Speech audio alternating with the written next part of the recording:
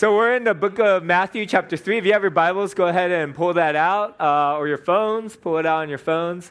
It's great to just be able to have it in your hand to go back to. And our goal is really to understand Scripture and allow our understanding of Scripture inform the rest of our life. We do that through our small groups. We get together during the week, and we actually read and try to get a grasp of the passage we're going to go through on Sunday. And I've seen that pay dividends when we come together and desire even more, understanding more of God's Word. And that's why we preach through one book at a time. Most of the Sundays we spend just kind of working through a book of the Bible. And hopefully as I teach it to you, or other people teach it to you, it doesn't just teach you what this passage is about, but it teaches you how to read the Bible in general. So we're hoping that both things happen. All right, it says, in those days, so this is like 25 years after our last episode of Jesus going from being persecuted as a child to Egypt as a refugee, as an immigrant, back to Israel. And that's kind of his childhood growing up. And now he's right about to enter his ministry. He's about 30 years old. And the first thing we see is John the Baptist coming into the scene. And other gospels has like his birth narrative, but here we jump into maybe the apex or the highest point of his ministry. And what he is he's kind of like Little John. Anyone listen to rap? He's like Little John. He's like the hype man, right? He's just like getting everyone hyped for Jesus. But he's also this throwback to like old school prophets. And we haven't seen old school prophets for 400 years. There's been no prophets. And so people kind of forgotten what that even looks like, right? 400 years is twice the history of the United States. That's a long time. And when John walks onto the scene, everyone's like, that's an old school prophet. You know, my friend, he was like a original hipster before hipsters were in, and then hipsters started becoming cool. And then I opened a magazine, and it has like, what is a hipster? And it has this person, right, with tight jeans, holding a mason jar, you know, a specific haircut, and he rock climbs. I was like, Mark, you're a hipster, you know? He's like, no, I'm not. He's literally holding a mason jar. Literally holding a mason jar, just like the photo, with tight jeans and, you know, everything that makes up a hipster. And he was super embarrassed, and I laughed a lot. And that's how John the Baptist is, right? He's this old school prophet. He wears camel hair and a leather belt, and that was exactly what Elijah wore. Elijah the prophet wore camel hair, you know? They hung out in the desert. When they spoke, it was like really blunt and straightforward, and it was pretty much the mouthpiece of God. So they're looking at this guy, they're like, dude, he's like a time traveler. Like this is like straight out of the Old Testament. So one of the greatest functions of John the Baptist is he kind of ties the Old Testament and the New Testament together. He's saying that Jesus' ministry is a continuation, a fulfillment of all these old school prophets who have been talking about him. He's kind of that bridge. It says, in those days, John the Baptist came preaching in the wilderness of Judea and saying, repent, for the kingdom of God has come near. This is he who was spoken of through the prophet Isaiah. So an Isaiah prophesied about this prophet. That's kind of cool. A voice of one calling in the wilderness, prepare the way for the Lord, make straight paths for him. John's clothes was made up of camel's hair, and he had a leather belt around his waist. His food was locusts and wild honey. People went out from Jerusalem and all Judea and the whole region of Jordan, confessing their sins. They were baptized by him in the Jordan River. So there's this old school prophet in the desert eating like really simplistic food, whatever's native to the desert, some protein, some sugar, some good calories. And then people would come to the desert and they would confess their sins. And that was a big part of how John the Baptist prepared people for the coming of Jesus. And I really love this desert scene, how he was in the desert and how he brought people into the desert. And this desert place was really it's this reoccurring space in the history of the Israelites and even Jesus as he goes to the wilderness to be tempted and oftentimes spends nights in the wilderness for prayer. And I think we need some of those desert spaces in our life. Let me describe it like this. My kid, Liam, we have a playpen for him. It's all his toys, his books, and 3 volleyballs. Yes, I'm brainwashing my child. And when I go into a playpen and I pick him up, sometimes I just want eye contact. I'm like, Liam, it's just the 2 of us. Let's just hold each other. Let's just be present, right? But he's grabbing for like the ball pit. He's trying to move towards the books. He wants to chew on like the little flashcard with animal pictures. And so what do? I pick him up out of the playpen at times, and I take him to the bedroom, and I just throw him on our king-size bed. And there's no distractions. And I just get to hold him and look him in the eyes and throw him around and tickle him with my chin. And then I throw him into the air, and he drops onto the bed, and it's okay because his neck muscles are more developed now.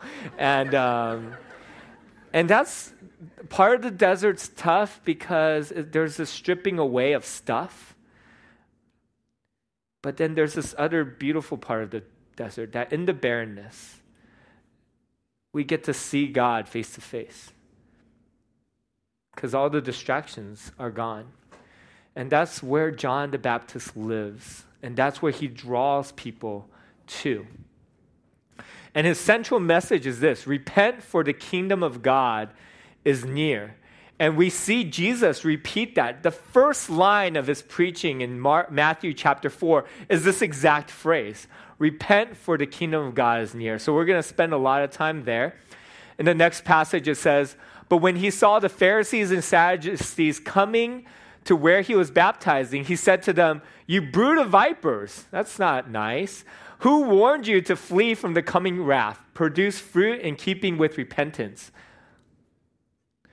And do not think you can say to yourselves, we have Abraham as our father. I tell you that out of these stones, God can raise up children of Abraham. The axe is already at the root of the tree, and every tree that does not produce good fruit will be cut down and thrown into fire. I baptize you with water for repentance, but after me comes one more powerful than I, whose sandals I am not worthy to carry. He will baptize you with the Holy Spirit and fire.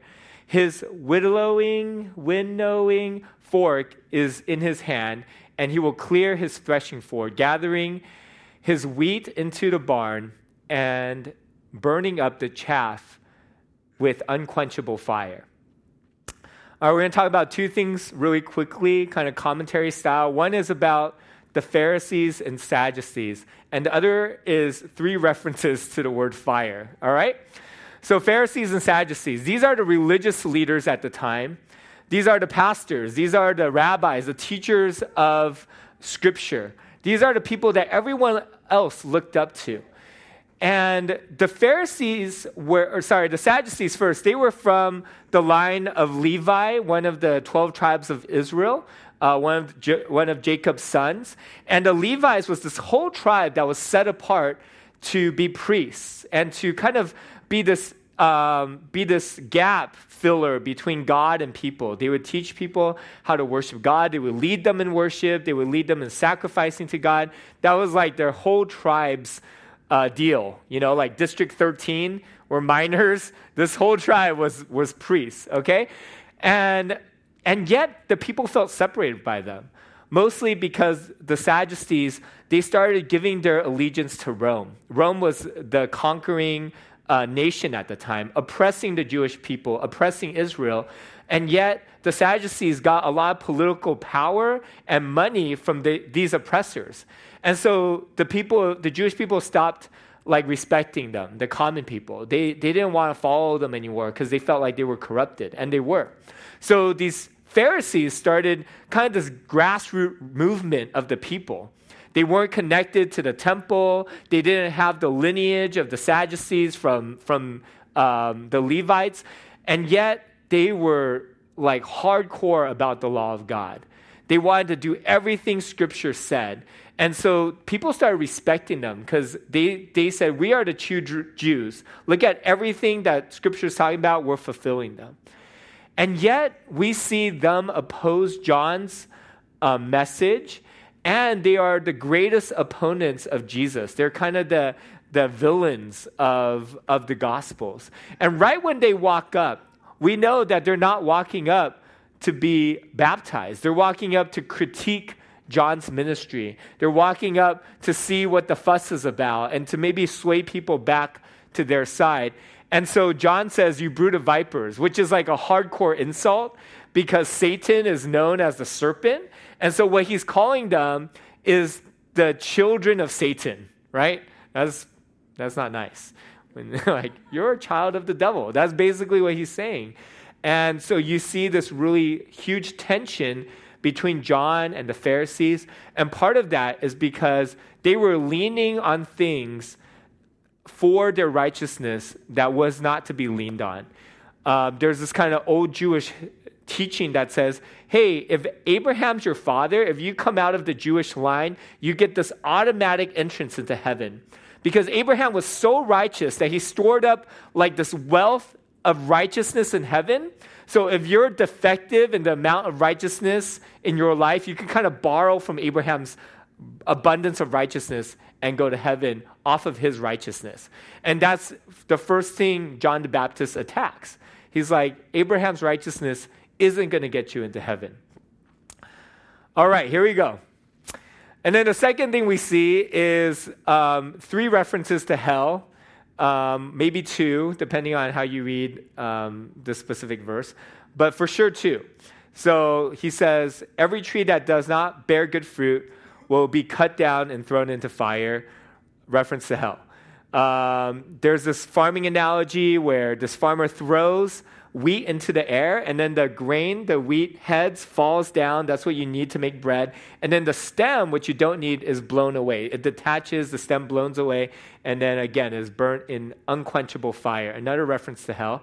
And then the interesting one is he will baptize you, referring to Jesus, with the Holy Spirit and fire. And some commentators, not all of them, have said that either he is, in his judgment of you, he will either give you the Holy Spirit, allowing you to go to heaven, right? Because you've asked for forgiveness, or he's the one who sends you to hell and fire. So that's pretty hardcore too. And we don't, man, it's hard to talk about hell this week. It's hard to talk about hell anytime. I don't even like saying the word hell. I feel like I'm cursing out you guys. Like I might as well be saying the F word, Hell's a hard word to say. But I think if we have a closer and thoughtful understanding of it, it will better allow us to understand everything else. That a proper understanding of hell gives us a proper understanding of grace, forgiveness, Jesus, gospel, and even heaven. And an improper understanding of hell doesn't allow us to, takes away from our understanding of all those other things as well. So let me talk about hell and the kingdom of God. Let's see. So hell, there's 2 really clear illustrations about hell. One is fire, and the other one is utter darkness. But I think that both are figurative, because if they were both literal, you can't have a fire and be in darkness, right? Because fire produces light. So I think my best understanding of hell is that these figurative illustrations are to give us this understanding that hell is the destination where you are in complete absence of God. That hell is being eternally separated from God. And heaven is where you are eternally in the presence of God in complete revelation or manifestation, like where you can see God face to face, you can touch him, you can bow before him, you can hear his voice, and hell is the complete absence of God, okay? And in the complete absence of God, there is torment. There is darkness. It feels like you're being burnt alive. And this is why. A lot of theologians will say that Anxiety doesn't exist in and of itself. Anxiety is the absence of peace. So peace is what exists, and when you pull away peace, you have anxiety, the absence of peace. Or hate is the absence of love. That hate in and of itself doesn't exist, but when you pull away love, all you have left is hate. Or loneliness is a great example. Loneliness is the absence of being in the company of someone, and maybe in the company of someone who cares about you, right? So you could be with people, but you could still feel alone. And loneliness is really the absence of the presence of another person. When I think about God, at the end of the day, He is the source of all good. And even when we don't acknowledge Him, any good we experience in our life is still because He's present and because He extends His presence to us. He is the source of love. He is the source of kindness, of peace.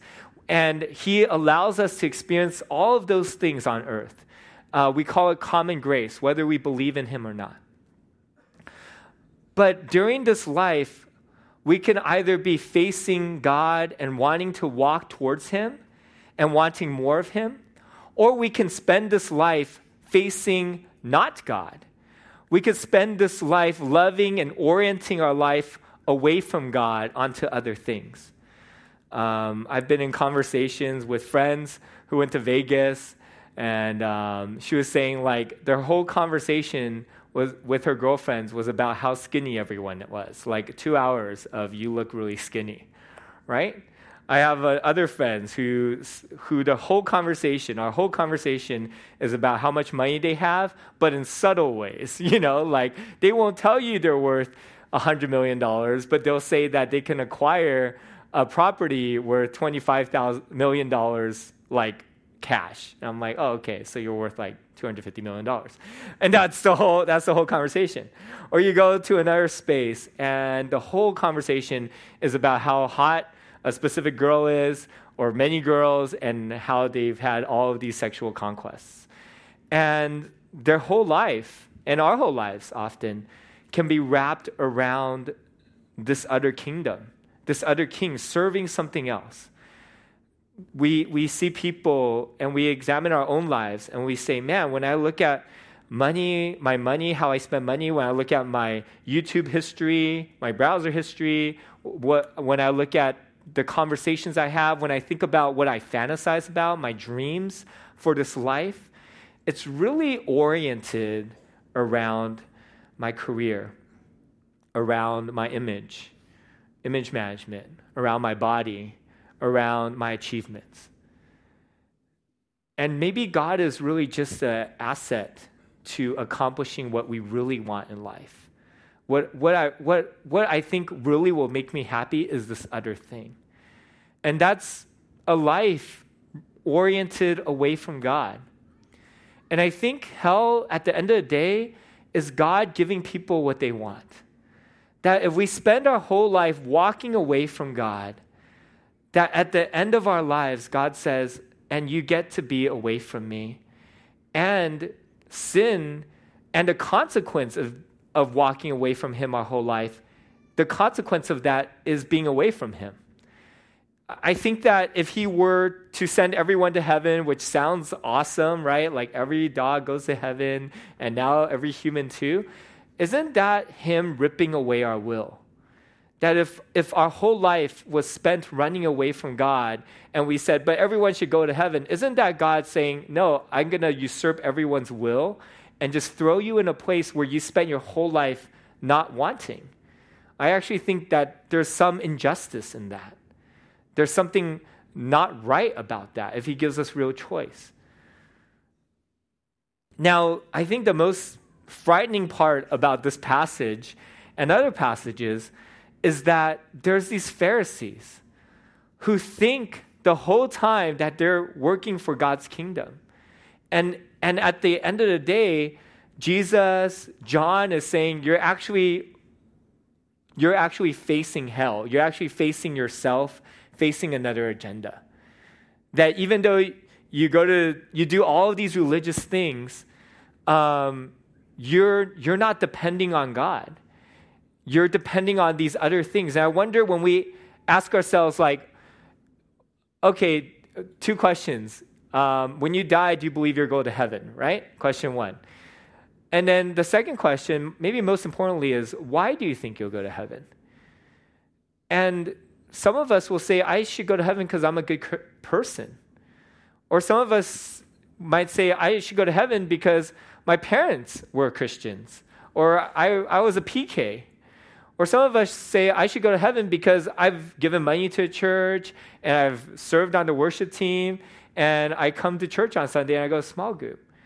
But those are all the answers that the Pharisees would give. And that's not what allows us to be a part of God's kingdom. Being a part of God's kingdom, how we can examine our heart to say, am I really a believer? Am I really facing the Lord? At the end of the day is about repentance. And this word repentance in the Greek is two words combined. It's change and mind. Repentance is really about changing our minds. And I think sometimes when we think about repentance, it comes down to singular sins, right? Like, did you stop doing that? Like, have you stopped doing that? Are you sad that you did that? And I don't think that when John talked about repentance and Jesus talks about repentance, that was primarily what they were talking about. It wasn't primarily about these incidentals like smoking weed, having sex, doing drugs, stealing. It wasn't talking about individual sins primarily. Primarily, it was talking about changing our minds so that saying, instead of this thing being what my life is about, instead of this thing being my purpose and what will make me most happy and what I want to pursue, I actually want Jesus. I want God. And heaven is really a continuation of that. Heaven is a continuation of this earthly pursuit for God, to love God, to know God, to live for God. And heaven, if our whole life is spent wanting to love God more and wanting to be with Him and for His purpose, then heaven's going to be amazing because that's what it's all about, right? Heaven, the best part of heaven is that we get to be with God forever. And I wonder if that has any appeal, right? If heaven is just about being with God, is that what we really wanted out of heaven? Or do we just want like not having to work anymore, eating like this endless awesome buffet and like living in a beach house? Or was it always about being with God?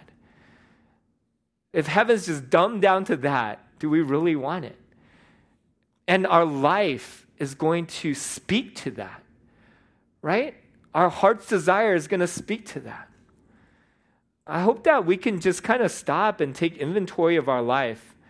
And when we think about what it means to be a Christian, maybe we can just ask, where are we facing? What is our innermost desire? Is it to love God and to be with Him forever? Or is it something else? And church is just kind of a part of that something else.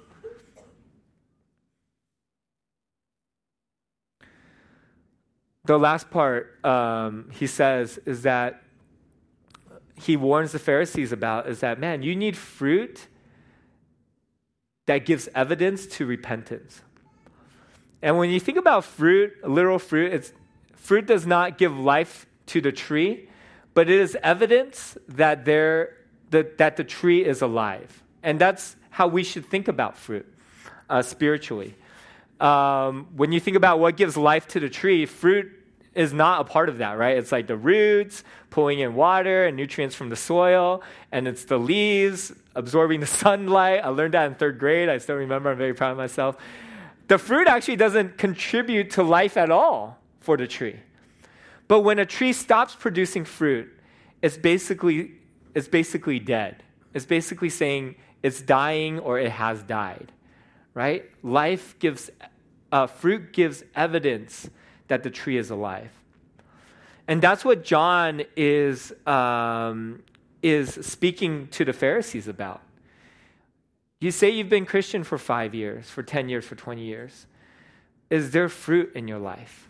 Is there evidence of that? Like, and people can talk all they want, but you can see it when like if you're into any type of hobby. I was into boxing, into rock climbing, I'm into volleyball, into biking, and it doesn't really matter what people say, right? At the end of the day, you put on gloves and you know how good a fighter someone else is. At the end of the day, you get on a bike and you go down a hill with challenging draws, with like rocks everywhere, and you see how good a biker is. At the end of the day, you get to a rock wall and either you could do blue or you can't, you know? At the end of the day, you go to a volleyball court and I give you a perfect set and either you're spiking it down or you're not. And there's this evidence of whether you really are a climber, a boxer, a mountain biker. And when you walk in the Christian faith for a while, what is the evidence that you're a Christian? The evidence doesn't make you a Christian, but there should be evidence, right? If I roll up my sleeve, I can show you this like massive scar I had mountain biking. There's like evidence that I can bike, right? What is the evidence that you've walked with the Lord for 10 years? What is the evidence that you know Him, that you've lived your life for Him? And maybe the thing that frightens me the most isn't the people who are saying, I don't know Jesus, I don't love Him, and I just want to sleep with as many women as possible. Like, that's kind of fine to me. I think there's this sense of like, okay, you know where you stand. I think what scares me, the passages that scare me, are people who are like, I'm probably good enough to make it, or I'm a Christian, but they haven't really examined their life. And so this is what it is, right? This is what today's about. Have we examined our soul and said, my life is facing the Lord, and heaven, this new earth, is just a continuation of my earthly pursuits towards Him. All right, I'm almost done. Then Jesus came to Galilee, to the Jordan, to be baptized by John. But John tried to deter him, saying, I need to be baptized by you, and do you come to me? Jesus replied, let it be so now. It is proper for us to do this to fulfill all righteousness. Then John consented. As soon as Jesus was baptized, he went up out of the water. At that moment, heaven was opened, and he saw the Spirit of God descending like a dove, alighting on him, which just means resting. I looked up the word because I didn't understand alighting. And a voice from heaven said, this is my Son, whom I love. With him, I am well pleased. It's a pretty awesome passage. Like, Jesus is being baptized by John, in some ways endorsing John's ministry, John's message, as John endorses Jesus and is his hype man. But then who is the first or the primary person to endorse Jesus, to say that this is the Son of God? This is the person who's going to save the world from their sin. God the Father opens up the skies and just starts speaking, right? That's a pretty awesome endorsement. I would love that one day if, like, in the middle of my sermon, like, God's like, shh, Wilson's supposed to be your pastor. I'm like, yes, I knew it. Now you know it too, because God stamped that, you know? And so Jesus got the ultimate, like no one else can do that. And then there's his baptism. And I think Jesus' baptism was different than ours. A part of our baptism is as we go under the water, because the first thing I ask when people are being baptized, right? We're standing in the ocean together or in the swimming pool, and I said, do you believe you're a sinner? And do you believe Jesus died for your sins? Do you want to live for Him? And when you go down into the water, it's this death to your old life. To say, I'm not orienting my life towards myself, towards my pursuits, towards my lusts anymore. I'm gonna give that up. And as you go into the water covers your body, and you'll never forget it. And as it's covering your body, what it's saying is that Jesus is cleansing all of your sins, is being wiped away, is being washed away. You're being made clean. And so the water covers you, and you just feel your soul being cleansed out. this physical representation of forgiveness. And you come out of the water, and it's this new birth, this new life, this new orientation towards God. But Jesus' baptism is a little different. First, it's surprising that he would walk into the water, because John's like, I can't even touch this person's sandals, right? If I was like, hey, we have a guest speaker next week, he's so holy that I can't even touch his shoes. You'd be like, dude, that guy must be really holy. But then Jesus comes in, strolls onto the scene, and he takes a position of humility and not power, which is mind-boggling even to John. But he takes not only a position of humility, he takes our position. The need that we have to be cleansed, he steps into the water. And I believe, and the other commentary that I read, as he goes down into the water, it's not him being cleansed of sin. It's all the sin that we've been cleansed of through the history of the Jewish people walking into the temple to wash themselves, into our next baptism. All that water that's been dirtied from our sin, that's what covers him and leads him to death. And when he comes out, there's this resurrection of him conquering sin and death for us. And at the end of the day, when we think about this U-turn, when we think about what it means to go from a life centered on ourselves and our pursuits and away from God to walking towards God, is this one moment where we say, Jesus, forgive me. I receive your forgiveness. Thank you for dying on the cross for my sin. And I want you to be Lord of my life. And when we think about this arrow changing trajectory and allowing us to bear fruit, allowing us to live a life where we forgive people, where we give to the poor, where we love our neighbors, it's about the Holy Spirit coming onto us, resting in our souls like it does, like the Holy Spirit descends on Jesus. It's not about us trying harder. You know, I've never seen a constipated tree where it's like really trying to bear fruit, right? It's just like, God, I didn't get my fourth grape out. I need to get it out. And it's just like, right? Like fruit just comes. That when the tree has enough life, fruit will come out of it. And in the same way, the Holy Spirit is given to us. And he's to give us life as well.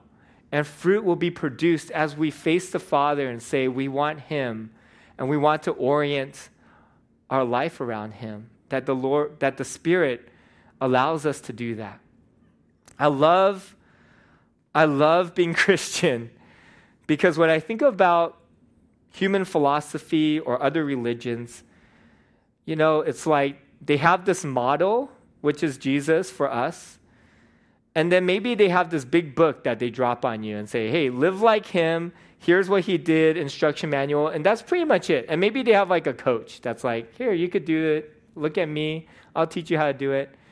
But being Christian means that not only do we have this perfect model, not only do we have scripture to teach us, we have the Holy Spirit dwelling inside of us. And he gives us power to change. He's the one actively changing our hearts. He's the one continuing to reorient us so that when parts of our lives are misaligned and we say, God, show us, help us to realign our lives, he does that. So I wonder today, where is our life facing?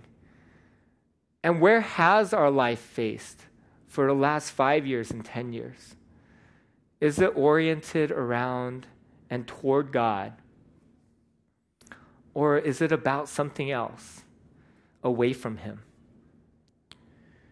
I think that's the big repentance that Jesus and John talks about. This large orientation. Being Christian means, God, forgive me, and I want to orient my life around you. Maybe you said the forgive me part, but you really didn't. When you examine your life, you're like, it's not really oriented around God. And maybe for some of us, we have made that big decision. And when we look at the 10, 20-year mark, we're like, or 5-year mark, we're like, man, I've really tried to live for him. I think we can still ask that question and say, God, are there parts of my life that are going awry? And that was me. I was examining my life today. I'm like, I think there's still parts of my life that I need to realign. And I feel like that every day. There's parts where I want to live for the Lord, and there's other parts of my life that I'm like, oh, that's kind of off. When I think about money today, it was really about me. When I thought about volleyball today, it was really about me dominating this other person and her being sad and going home and saying like, I spiked too hard. It happened, and I was happy about it. And that's not about the Lord. So there's that big repent. God, let me orient my life around you. And there's all these small changing of minds as well. And I think all of us need some of that this morning. Or it's okay to say, I thought I was Christian, but I'm actually about this other thing. And if you're there, I'd rather that. Because at least you're not deceiving yourself, and you can continue to ask the hard questions. God, we come to you this morning, and I just pray that we would think about this message of repenting because the King and the kingdom of God is near. And I hope it's not an angry message. I don't think I threw a Bible at anyone. But I also hope it's examining, that we would be willing to simply examine our lives. And maybe it's a massive examination where we're like, man, my whole life is about something else. And either I need to change my mind on that or just admit to myself that I'm not really about Jesus. Or maybe it's these small examinations, you showing us small things in our life where it's really about something else. And we want you to realign us. Would you just spend 2-3 minutes talking to the Lord? Where are you oriented? What is your life about? If you were to walk out the rest of your life in the direction you're going in, would you end up close to God, next to Him, or would you end up totally apart from Him?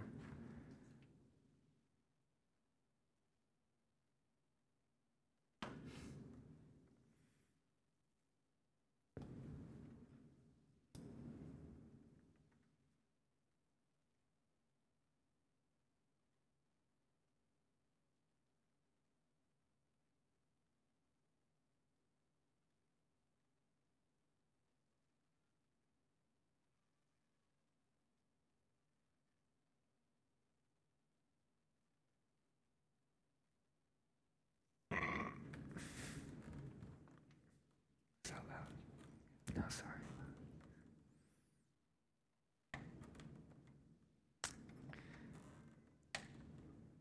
Yeah, today I just want to put the choice in front of you as your eyes are closed, heads are bowed, I guess. I don't know, other pastors do it like that. I just want to put the choice in front of you. Like, do you want to orient your life around Christ?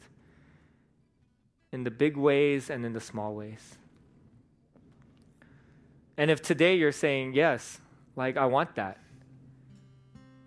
I need a massive reorientation of my life because it's been about career, it's been about women, it's been about body image, it's been about turning the eyes of men. I want to pray for you. I want to extend Jesus' invitation to you. You know, it says in John 3:16, God so loved the world, everybody, every single person in all of history. He loved every person, the entire world, super inclusive, because inclusive is in. God so loved the world that He gave His one and only Son, that whoever believes in Him will not perish but have everlasting life. He extends this invitation to all of us, and He extends it in the most basic way, that all we have to do is believe and follow Him. And all of us can make that decision in this moment. Isn't that cool? God actually couldn't do anything more for us. except for change our will, except for take control of our will and usurp it. The only thing that stands between us and God is our heart, the orientation of our heart, our desire. Do we desire Him? If you're saying, God, I desire you, I want to be a part of your family, I want to live for you, you could be Christian today. That's all it takes. All you have to do is believe in Him and you will not perish, but you'll have eternal life. So if that's you this morning, if you're like, man, today I want to be God-facing, I'm just going to lead you in this simple prayer. And it just talks about asking Him to forgive you, forgive me, and asking Him to be Lord. So if that's you, go ahead and pray this prayer with me. God, I know I'm a sinner. I faced the wrong direction. But today, I pray that you would forgive me of my sins.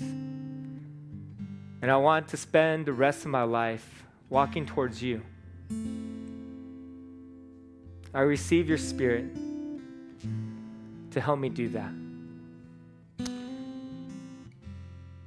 In Jesus' name.